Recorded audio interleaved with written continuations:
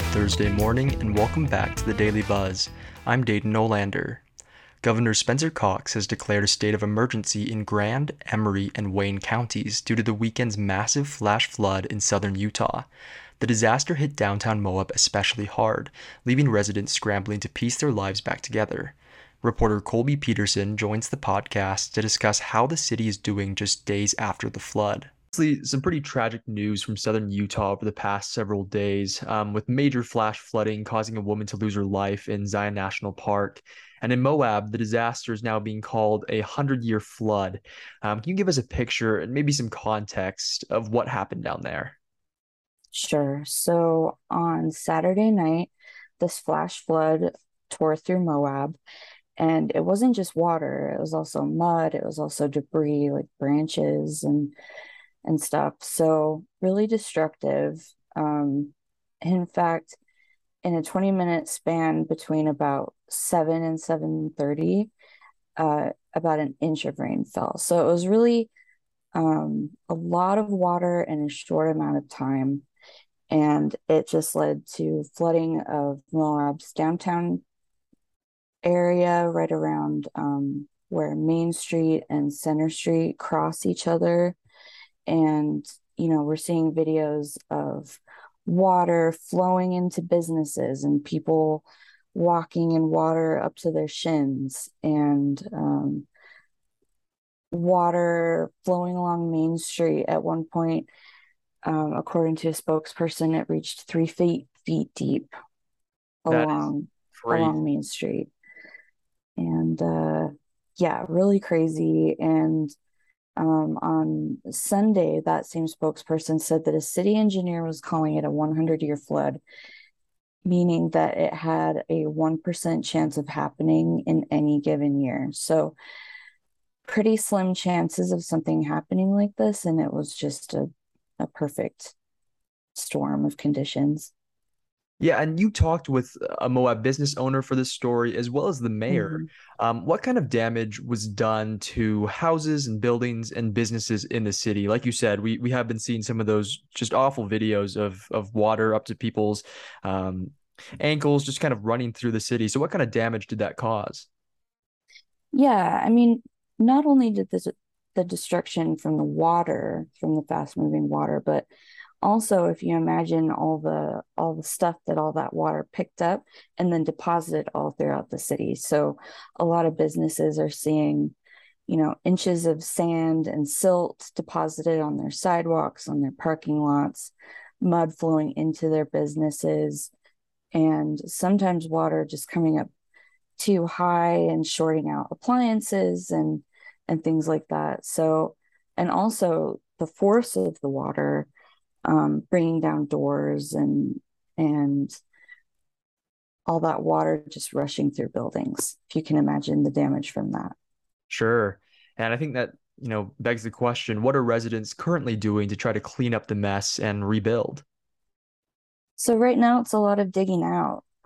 The business owner that I talked to said that ironically now they're wishing for a little bit of rain to help wash things off. All that silt and sand and mud has dried and just turned into dirt, and now they're using heavy equipment to dig out that dirt, and they're putting it in trucks and trailers to haul it away, and really just focusing on making sure that all their storm drains are clear so that if another flood happens, everything won't be clogged with all this new dirt and mud. Interesting. So, what does the forecast look like for the next week or so? You said they maybe want a little bit of rain to help clear some of this stuff away, but are residents going to have time to recover, or is there potential for even more flooding in the near future? So when I spoke with the mayor, she told me that she's pretty worried about getting more rain.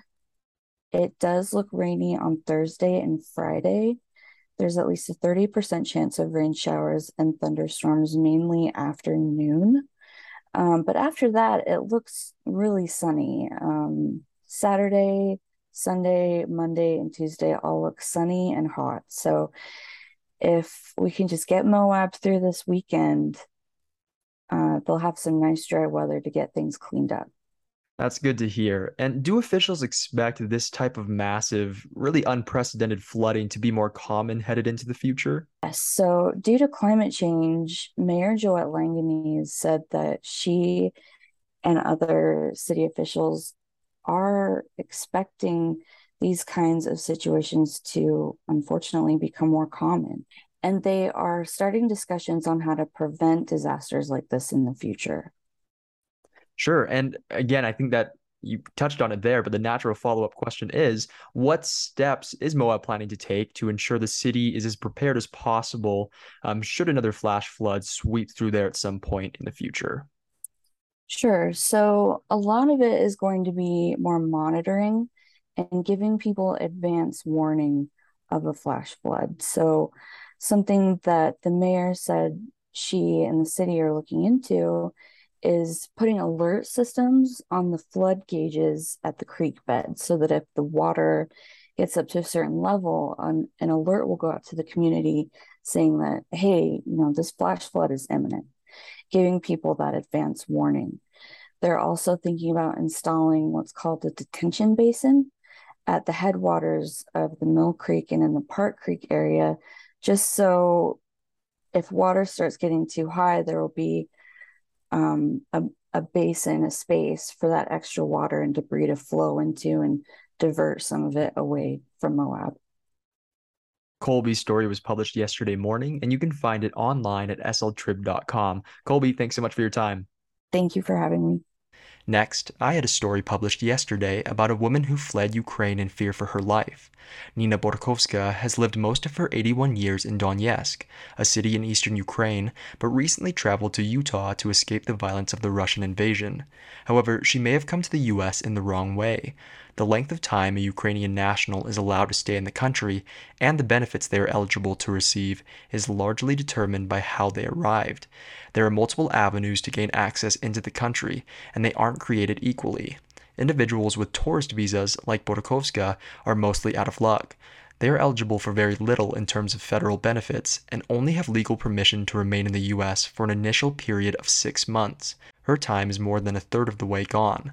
Borkovska and her daughter are currently looking for ways to extend her stay and open up her eligibility for benefits like Medicaid, but their options are limited, and none of them is a sure thing. You can read the full story online at sltrib.com. And that's it for today. I want to give a huge shout out to Danny Rubio for producing today's episode, and Salt Lake City band The Pelicans for our music. We'll be back with more news tomorrow.